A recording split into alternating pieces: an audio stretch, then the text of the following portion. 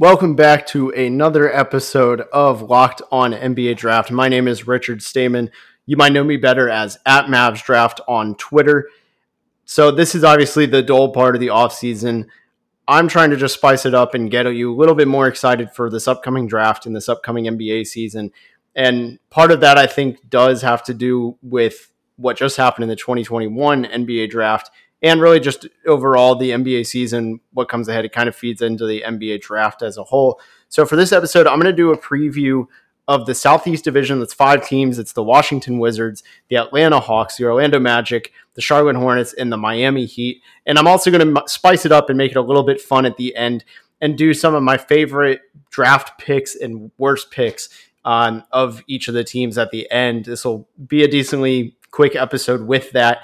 Going to try and do this a quick overview, not go super in depth. That's what the Locked On host teams have for you in the Locked On NBA channel and other channels where they go full on. They do full breakdowns, but I'm going to do some just quick, brief overviews of what to look for and just some unique elements for these teams. But first, this episode is brought to you by Rock Auto. Amazing selection, reliable low prices, all the parts your car will ever need. Visit rockauto.com and tell them Locked On sent you. So let's just dive right into it. Let's do a preview of the Southeast Division. I'm going to start with the Washington Wizards, someone who I've done a lot of research on in the last few days, just gotten really excited about, just what to look for from them this year and just gotten through some of their history.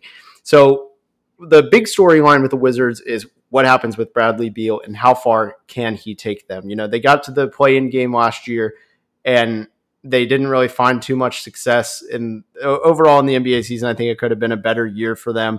They really, they haven't surrounded Bradley Beal well at all. They lost in the first round against Philadelphia in 5 games. They did take one, so props to them on that. But they changed coaches. They now have I'm Wes Unseld Jr. Don't know why I hesitated for a second on that. I completely forgot, but he's going to be a big X's and O's upgrade from Scotty Brooks.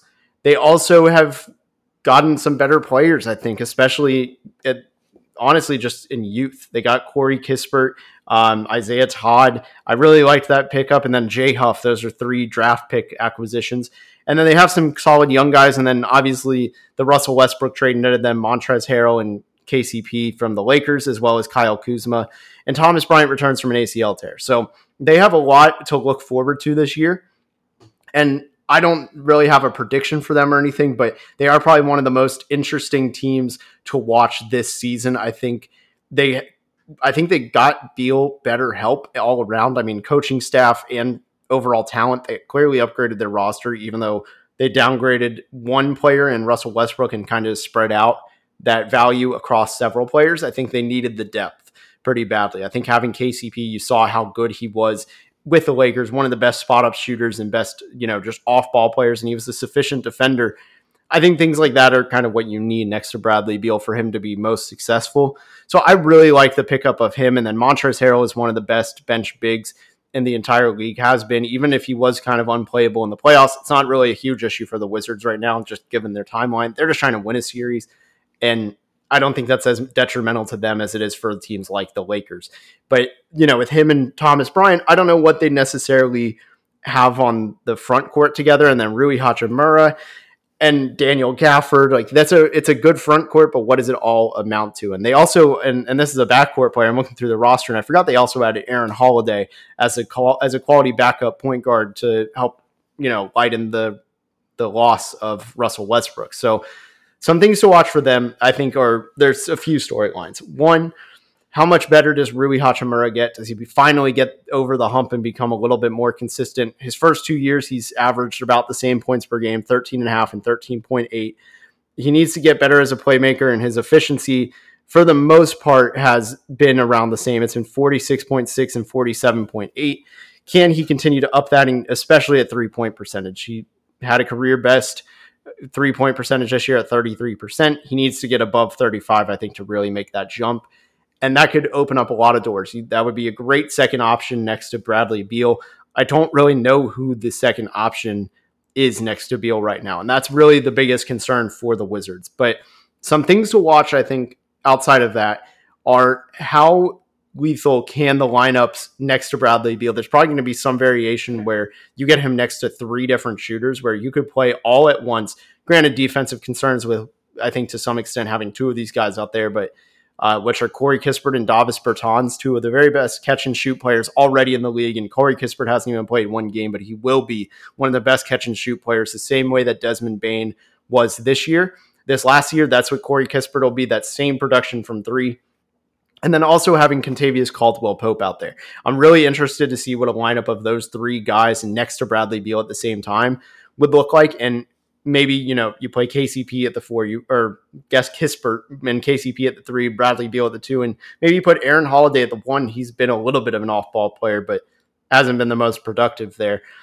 So I think their upside with those lineups is really good. They've surrounded Bradley Beal with complementary players, so not only with shooting, but Montrezl Harrell as a pick and roll big is great. Thomas Bryant as a pick and roll big is great, and Thomas Bryant, of course, can score better for himself than Montrezl Harrell. And they've also added in the backcourt, you have Aaron Holiday who can help himself, and one player who I have no idea how I've completely forgotten to mention him, but Spencer Dinwiddie. That was probably actually their biggest acquisition as a slasher. Not much of a great shooter, but he helps put pressure on the rim and he can defend a decent amount, which I think helps a lot. So I actually really do low-key like what the Wizards did. The question is adding those like 5 to 6 players make them that much better than having Russell Westbrook? And does the coaching change make a huge difference? I think for them, they need Corey Kispert to be at an all-rookie level, which is very possible. We saw Desmond Bane as an all-rookie this last year, but a tougher rookie class and an award that's based on volume a lot. Can Corey Kispert get there? I don't know. So I would love to see what they do there. I think for the biggest goal, like I said, is Corey Kispert has to be all rookie to be, if you get him and Davis Bertans performing, that's pretty dang good. So let's do the next fun segment of this, which is the Wizards draft history. What if? Someone had suggested, a good friend of mine, Wash Mavs blog, name's Tyler. He told me, you should do best and worst picks of each team in this. And I'm going to take a little bit of a twist on that. And I'm going to do a twist off what would have happened if their worst pick had gone right. So I've been looking at drafts, and something I've noticed is a lot of teams get 2 of 3. And when they're in a rebuild, they get 3 top picks. The Wizards, for example, in 2010 had the number 1 pick. They took John Wall. They hit. In 2011, they had the 6th pick, and they took Jan Vesely, arguably the very worst player in the top 10. And then in 2012, they took Bradley Beal at number 3, an absolute steal, all things considered. When Michael Kidd-Gilchrist was number 2 pick, that's 2 of 3.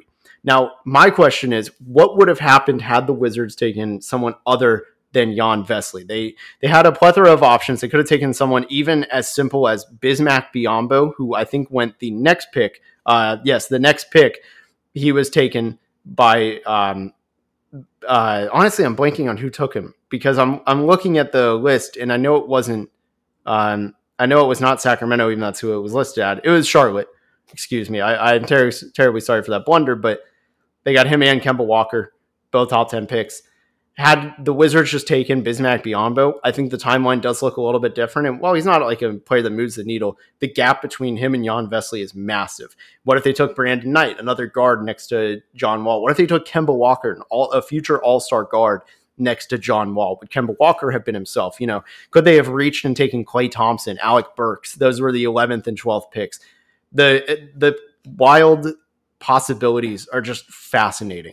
What if they had gotten Klay Thompson next to John Wall? Can you imagine where we already saw Bradley Beal in the 2010s with John Wall running in transition, Bradley Beal spotting up, elite duo in transition. Now imagine if you had Klay Thompson right next to him. Who knows if the Wizards do end up getting the number 3 pick, but something to think about. That's been something that's been on my mind. Wanted to share that with you. Just a kind of fun what if.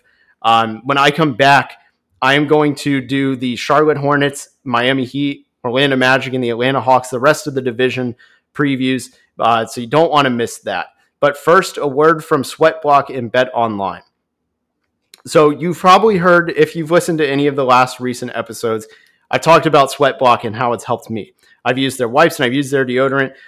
To just kind of speak on the wipes, I think they're very helpful. I like both, but the wipes are something that kind of apply to me more. They're doctor created and they're doctor recommended, and they work up for up to 7 days per use. They have a dry shirt guarantee, and if Sweatblock doesn't keep you dry, get your money back. It's been one of the best sellers on Amazon for the past 10 years and has over 13,000 reviews. So if you or someone you love is dealing with sweat issues and sweat stains and all that fun stuff and sweat pits, all that, you need to check out Sweatblock. Get it today for 20% off at sweatblock.com with promo code locked on, one word, or at amazon.com and CVS. And with Bet Online, it's that time of the year. Football is finally back. It's opening week. The Cowboys and Buccaneers play on Thursday. College football just came back these last 2 weeks, week and a half, depending on how you describe opening week. And there's no better place to bet on it than betonline.ag. It's your number one spot for all the pro and college football action this season. You get updated odds, props, contests, including BetOnline's biggest $500,000 NFL mega contest and the world's largest $200,000 NFL Survivor contest now open at betonline.ag. Be sure to take advantage of opening day super promo where you make a bet on the game Thursday, September 9th between Super Bowl champs Tampa Bay Buccaneers and the Dallas Cowboys. And if you lose, your wager will be refunded up to $25 for new customers only when signing up and using promo code NFL100. BetOnline is the fastest and easiest way to bet on all your favorite sports, from football, basketball, boxing, right to your favorite Vegas casino games even. Don't wait and take advantage of all the great offers available for the 2021 NFL season. BetOnline, your online sportsbook experts. Use promo code LOCKED ON, again, one word. So, continuing where we left off, I know I rambled about the Wizards, but I'm going to do, in this pairing, I'm going to do a rather easy one. It's the Atlanta Hawks and the Charlotte Hornets, and then I'm going to leave the Florida teams for the very last. So let's start right back into it. The Atlanta Hawks, I don't feel like I need to say a lot about them. I don't know how hard everyone paid attention to the Hawks this last year, but I mean, they almost made the finals against the Bucks. They won the Southeast Division. They won a lot. Let me pull up the exact. I probably should have this. They won 41 games in 72 attempts, and they took the champion Bucks to 6 games in the East. They're returning most of their roster. Bogdan Bogdanovic, if he stays healthy, they probably win a few more games. Clint Capella just signed an extension. And something that's really interesting to tie this in with the draft, they really haven't missed on any of their recent picks since this rebuild really began. They took Trae Young in 2018. In 2017, they got an absolute steal in John Collins. In 2018, back to 2018, they also got Kevin Huerter, a great value play in the 20s. And then in 2019, this is arguably their worst pick, which was Cam Reddish, and he's a mid-rotation player. Teams would kill to have a mid-rotation player as their worst pick in 5 years. And then in 2020, they took Onyeka Okongwu. And then in 2021, they got an absolute steal. They got Jalen Johnson and Sharif Cooper, probably the 2 biggest steals of the entire draft. So this Hawks team is an NBA 2K GM's dream. They got everything they wanted. They have the superstar that can pass and score at a super high level in Trae Young. They have one of the best role men and overall offensive-minded power forwards in John Collins. And they have 2 elite defenders, they have 2 great defenders and one and a half. Clint Capella is already a great defender. Onyeka Okongwu will be a great defender. He showed out in a lot of plays in the Eastern Conference playoffs and really took advantage of, honestly, in the Philadelphia series, I think Onyeka Okongwu was a difference maker off the bench. He was able to handle at times Joel Embiid, not in full loads. It was just limited plays, but when you're a rookie doing that, it's a huge flash, especially when you look at what some other rookie bigs have done. They look a little bit lost. Okongwu showed no fear. He was my number 2 player in 2020, and I really do think he'll live up to that status. He may not be number 2, but he's going to be top 3, that range. Danilo Gallinari returns. They also added Gorgui Dieng. DeAndre Hunter, if he's healthy, that is a huge difference maker. And overall, they kept most of the same team. They also added former Mav Delon Wright as a backup point guard. Could be a really good landing spot for him to get back into his groove that he had before he signed in Dallas in 2019. So my expectations, my biggest question regarding rookies with the Hawks is, how is Jalen Johnson used in the rotation? Do they need him even? I don't think so. And will Sharif Cooper get his 2-way contract converted? I think that's a pretty easy yes for me. I think he could play himself into that 3rd string, 2nd string backup point guard. He's just so good, and with the ball in his hands, he just needs to prove he can play off ball a little bit better. That's really the flaw for him. The overall question I have for the Hawks is, can they, kind of just improve around the edges of what they were already good at. They got to the Eastern Conference Finals. While some people saw it a little bit as a fluke, I don't really think it was that much of a fluke. It was something that this team is ready to compete. They're stacked. They've got a very good roster construction. I like what Atlanta's doing. I'm not going to spend a whole lot of time on them. I think you can catch a lot more in-depth stuff from Brad Rowland over at Locked On Hawks. He does a great job explaining everything top to bottom on that Hawks roster. He's where I get half my Hawks information at the least from. So go ahead and check him out if you want more as the season continues to approach. But I really like where the Hawks are at. I don't see them getting an all-rookie player, but they do have a lot of intrigue, and they'll probably be picking in the 20s again, assuming I honestly can't remember if they have their pick. Let me actually double check that before I send you off to him. But they have their first round pick this year, and potentially if Oklahoma City makes the playoffs, suddenly they have 2 first round picks. They don't have their own second round pick, but that's okay. They'll be just fine because that's probably going to be in the 50s. So Atlanta's a really interesting team, probably more fun if you're tuning in for the NBA side. That's probably the team that you're looking forward to the most. So the next one, though, the Charlotte Hornets are a team that has taken the league by storm. LaMelo Ball is an icon already. He's an incredible rookie, one of the best players under 25 already. And he is, he guided the Hornets to the play-in game. Obviously, they lost pretty badly to the Pacers, but it was more of they were overmatched. I don't think Gordon Hayward played, if my memory serves me right. And they were just kind of happy to be there. I really don't think that they were a team that was bummed necessarily. They were like, oh, we failed the season because we didn't get there. It was a thing where like, dang, we made it this far. Nobody expected this from us. Nobody expected the Hornets to be as good. Nobody expected LaMelo Ball to be this good.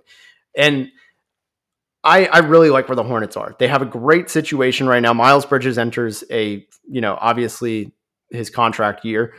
And in the draft, I loved their draft.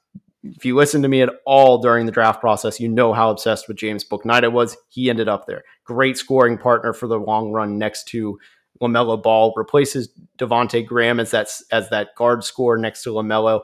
In a weird role because Terry Rozier is obviously going to be the first guard scorer next to him. But long term, it's a really nice fit. They also, like I said, Miles Bridges is going into a contract year. PJ Washington is a splendid forward that can play both the 4 and the 5. And I don't know what their big man rotation is going to be necessarily. Mason Plumlee is a really good center, but they still need to improve that. Kai Jones is young and raw. And, Kelly Oubre is a nice forward to add on the wing, and Gordon Hayward is still there. And JT Thor is another forward who they added in the draft. I don't know what to make of the roster, but I do know that they have LaMelo Ball and Gordon Hayward and Miles Bridges, who is my pick to be the most improved player. And I think that's a team that they have a lot going their way. My biggest questions for them are, can they get the more than one all-rookie player? Because they have 3 really promising rookies. Probably I'd say at least 2 of these guys, depending on who you follow on Twitter for draft Twitter. These guys were big on draft Twitter, which are JT Thor, James Bouknight. That was kind of more I was in the middle of this. I liked all 3 of these to some extent, and Kai Jones. James Bouknight wasn't liked by a lot of people who aim for the feel for the game and the making everyone better and the intangible stuff. Kai Jones, kind of same boat, but he's really unique. He's a center that can hit jab step threes. He can defend multiple positions in his stance, but he's so raw. And he just kind of had blunders throughout his career at Texas, his 2-year career. And JT Thor, a super high upside, incredible defender, and has potential as a shot creator and shooter. The question is, can he put it all together? So for the Hornets, my expectation is that they can potentially even dodge the play-in game and get to the 6th seed. It'll be tough. They need a lot to go their way, and they need some misfortune for the teams that are projected ahead of them. But the Hornets could make some noise. I think that's a team to watch as a big sleeper in that regard, and just snaking around the play-in game and kind of exceeding expectations. LaMelo Ball makes his teammates better. And I think that's a team that really could just be solid all around. They're not going to blow you away, but they're going to be good. My biggest question for them, though, is how many all rookie guys can they get, and how impactful are their rookies? I'm very curious to see the rotation and how much playing time James Bouknight, Kai Jones, and JT Thor get. So when I come back, I'm going to preview the Florida teams in Miami and Orlando. But first, a quick word from Rock Auto. With the ever-increasing number of makes and models, it's now impossible for your local chain auto parts store to stock all the parts you need. Why endure often pointless or seemingly intimidating questioning and wait while the person behind the counter orders the parts on their computer? With Rock Auto, you can save time and money very easily. And why would you want to spend 30%, 50%, even 100% more for the same parts from a chain store or car dealership? Rock Auto is a family business serving do-it-yourselfers for over 20 years, and their prices are reliably low for every single customer. They have everything you can need, from brake parts, tail lamps, motor oil, and even new carpets. So go explore their easy-to-use website today and find the solution to your auto part needs. Go to rockauto.com right now and see all the parts available for your car or truck. Right, Locked On in their How Did You Hear About Us box so they know we sent you. Amazing selection, reliably low prices, all the parts your car will ever need. rockauto.com. So welcome back to Locked On NBA Draft. Final section here. Going to go over the Orlando Magic and Miami Heat. So I'll start just straight like I've been doing, just kind of previewing it, some draft tidbits, what if, all this fun stuff. I know I did the what if for Washington and not necessarily Charlotte and Atlanta, but I really couldn't find a big one for either. For Charlotte, I'll come back to this. I apologize for doing this after the break and not thinking to do this before. But I guess my biggest question for Charlotte is, what if they had drafted they did draft LaMelo Ball. What if they drafted Bradley Beal in 2012 instead of Michael Kidd-Gilchrist? It's something that, one of those big what ifs, they had no business taking Michael Kidd-Gilchrist. Watching the tape, I went back and watched some. He was not worthy of the number 2 pick in any draft. Even in 2013, he would not have gone number 2. That guy had a lot of flaws offensively, and it should have been very obvious to the Charlotte Hornets, at the time Bobcats. And I think that's one of the bigger what ifs. They could have had a really nice backcourt partner with Kemba Walker and Bradley Beal. I mean, that would have potentially been it if they had done this right. So that's a big what if. So moving on to Miami, I'll try and find a what if, but that team is almost perfectly run. Quick little preface for them: they really don't miss on draft picks. They had a span in the mid 90s. I think it was like 1991 to like 97. They had some guys that barely played in the league. After that, I mean, they were not missing. They had D Wade, obviously. They had Caron Butler, who I forgot they even drafted. They just really haven't missed. Their worst players end up being like Darrell Wright. He's one of their bottom tier draft picks of the 2000s. And that guy had a lengthy career. And he's been someone that, if you say Darrell Wright to the average, hardcore fan, they're like, oh yeah, I know him. He was a rotation wing. And it's incredible. Miami just does not miss in the draft. So I'm very high on anyone they take. Unfortunately, this year they did not have a draft pick. So my job became a little bit less relevant in explaining this one. But in 2022, I assure you, because thankfully of the Stepien rule, they do have their own pick. However, I don't think they have their second round pick this year. They potentially get one from Philadelphia or Denver, whichever is less favorable. But those aren't exactly desirable. Both teams are going to be in the playoffs. Those are probably going to be in the 50s, but they also get their first round pick. So good for them. But Miami doesn't have a whole lot of draft stuff to look forward to outside of the 20-something pick, because they're going to be good. In case you missed it, last year they got swept by the Bucks, the team they beat in the bubble in 2020 in the playoffs in the second round. And they added Kyle Lowry. They traded Precious Achiuwa and Goran Dragic. They added PJ Tucker. And surprisingly, they brought back Udonis Haslem. And they really... And they also added Markieff Morris and brought back Victor Oladipo. Should mention that. But they have a very intriguing roster, and they're aiming to go back to the finals like they did in the bubble. They want to show it wasn't a fluke.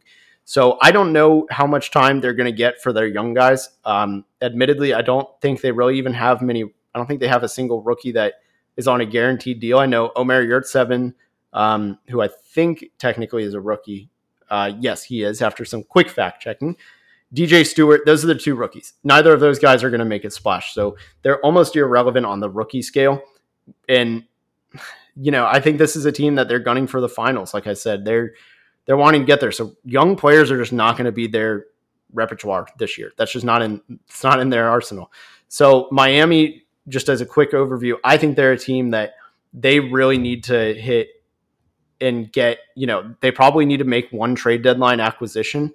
I don't really know who that is, But I do think that they're a team that they're probably one small move away and winning a small move from getting over that hump. And they're a team that's going to compete with every single team. They're going to try and get a top 3 seed with Brooklyn, with Philadelphia, whoever else is up there that you think, because it's a wide open top of the East. It's going to be an incredibly tight Eastern Conference. Miami's got a tough situation. I think they should probably get rid of Keys Okpala. I think that's a guy they need to get rid of ASAP and sell as while he has any value left. He was their 2019 pick, 32nd pick. I think they need to do it. And if they can get someone good for Tyler Hero, even, they got to be quick because their window is clearly closing. Jimmy Butler is over 30. Kyle Lowry is near the end of his career.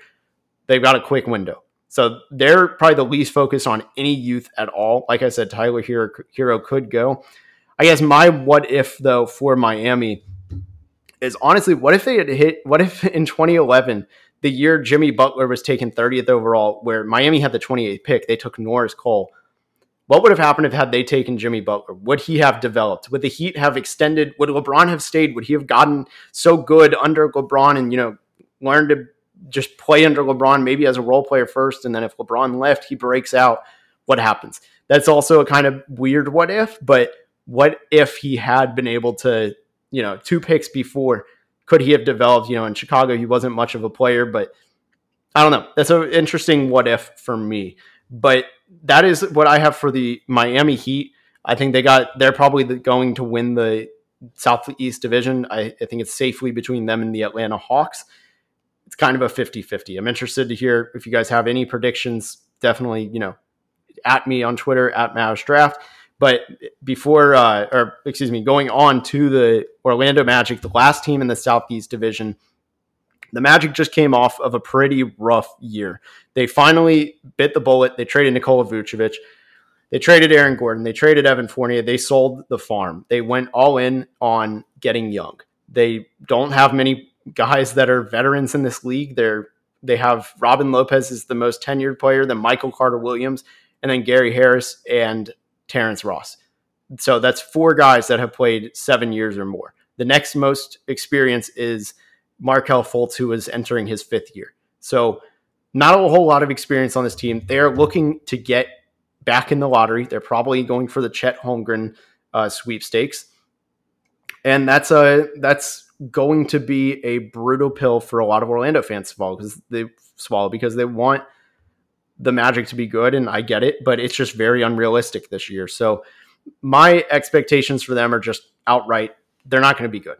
Like it's unrealistic to expect them to be very good. And the best hope is that they see a lot of player development, especially in those guards, because they have a stacked guard unit, and they really just need to figure out how to play RJ Hampton together. They need to figure out how to take Jalen Suggs, the 5th pick in this draft. They need to figure out how to play Cole Anthony, all 3 of those guys together. And then Markelle Fultz, who has the biggest shooting issues of the 4, and they're all guards. So I want to see how Orlando figures that out and makes that all work. That's far and away the biggest concern. The second thing is, what does Mo Bamba do? And obviously, if you don't know this, I'm a big Magic fan, so I'm going to spend a little extra time on this. But how does Mo Bamba develop under new coach Jamal Mosley? Is he going to get better? If he doesn't get better, sound the alarms. He's probably not going to at this point. This is his last call. He really does need to just figure out how to unlock, even if it's just being a 3-and-D center. That is a great role. I've seen it for the Mavs. Maxi Kleber is exactly that. If you can do that, you get a useful rotation player in the playoffs. That's all they need. And in that case, you sign him to an extension. You want to see it obviously be able to be projectable, but at this point, you'll take anything you can get. Now him next to Wendell Carter, who is up for an extension after this season. He's going to be a restricted free agent, barring an extension this year. He is also someone who needs to prove that he's worth that money. He's going to be, solid defender. He had really good flashes after the trade for Nikola Vucevic from pretty much April to the end of the season in May. But how does that work? Fitting it all together. And then my next question is, this kind of fits in with the other issues where they have a logjam at guard. They kind of have a logjam at forward too. I mean, it's a minor issue, but you have Jonathan Isaac, who I also do kind of see as a 5 that kind of solves some of this. Gary Harris, is he a trade piece? Terrence Ross, is he a trade piece? That's a wing. There's Harris and Ross. And then Chuma Okeke, who's a combo wing and forward. How do you fit all these guys together? And then you just drafted Franz Wagner, who's also a combo wing and forward. Is it too redundant? Are you just going for talent? How do you make it work? And can this be projectable to winning basketball? Because a lot of these guys are glue guys that generally kind of make the team's impact better. Can that continue? And does that make the Magic a little bit too good to tank this year? Is it something that helps year two, which is probably the best thing that could happen, is that they end up bad this year, but next year they start winning close to 30 games and they take a jump.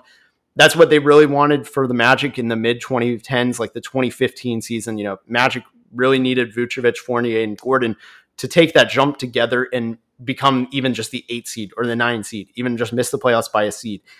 And that would be huge for them. But instead, the Magic are probably going to have to explore trade options for Robin Lopez. They'll probably have to explore trade options for Gary Harris and Terrence Ross, maybe even Mo Bamba. Do they cut Michael Carter-Williams, who at this point is a wing and was loved by Steve Clifford?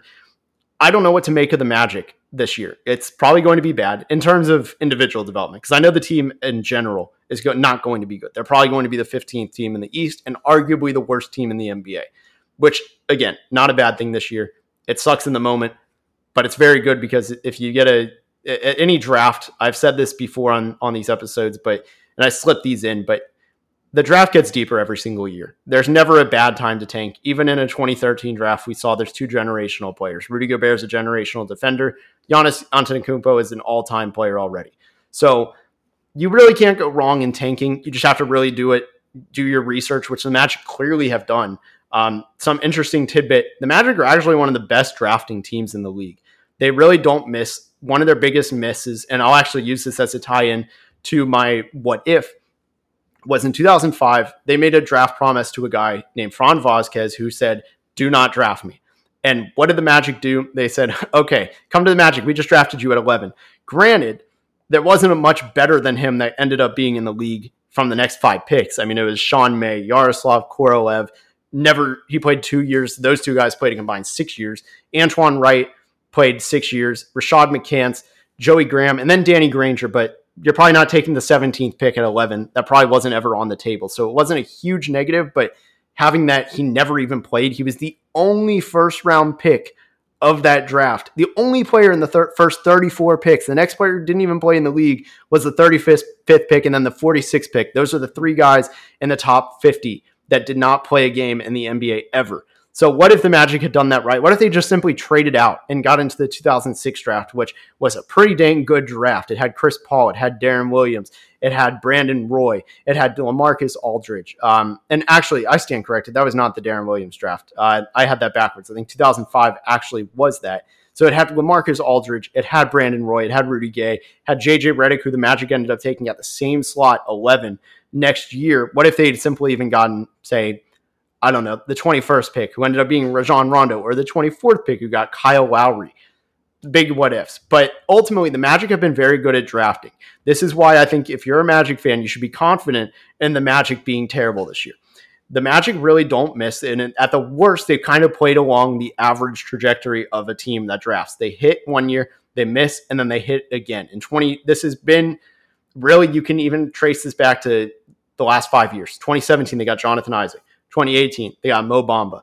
2019, they got Chuma Okeke. And in 2020, they got Cole Anthony. In 2021, Jalen Suggs. I'm fairly confident in saying 4 of those 5 are going to stick. Most teams do not get 4 of 5 in a draft, an 80% draft hit in 5 years. And really, if you date this back to the 2000s and even the 90s, the Magic still just rarely missed JJ Redick, Jameer Nelson, Dwight Howard. Even though Dwight Howard was the number 1 pick, it was still almost a dilemma for pre-draft for teams to say, ooh, do we take Emeka Okafor, the college guy, or Dwight Howard, the high school kid? So really, the Magic just have been great at drafting. Unfortunately, their biggest blunders, you take away 3 drafts in the last 6 years, and one of them still a little bit too early to say it was a loss, but it's just the early returns have been negative, which is Mo Bamba.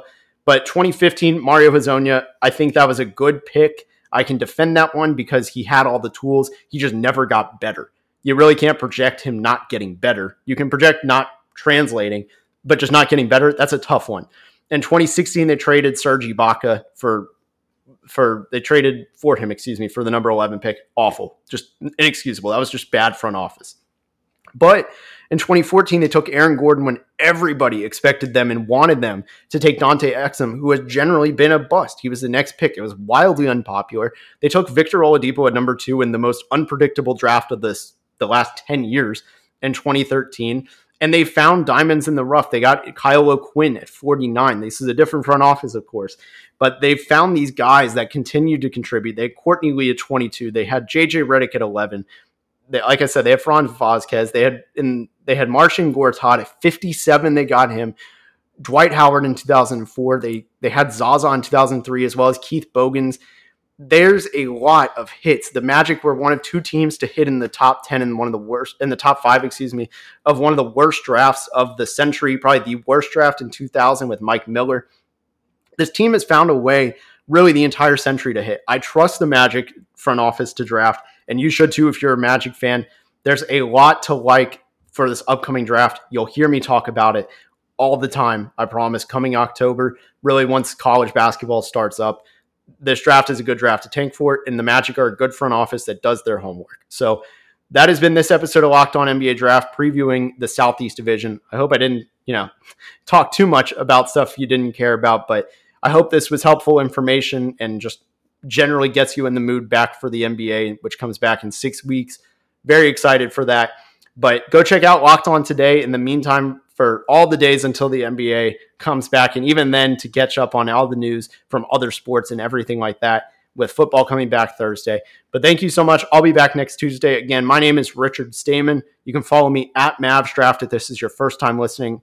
Love to interact with you. I try and interact with everyone as much as possible. But thank you so much for listening, and have a great rest of your day.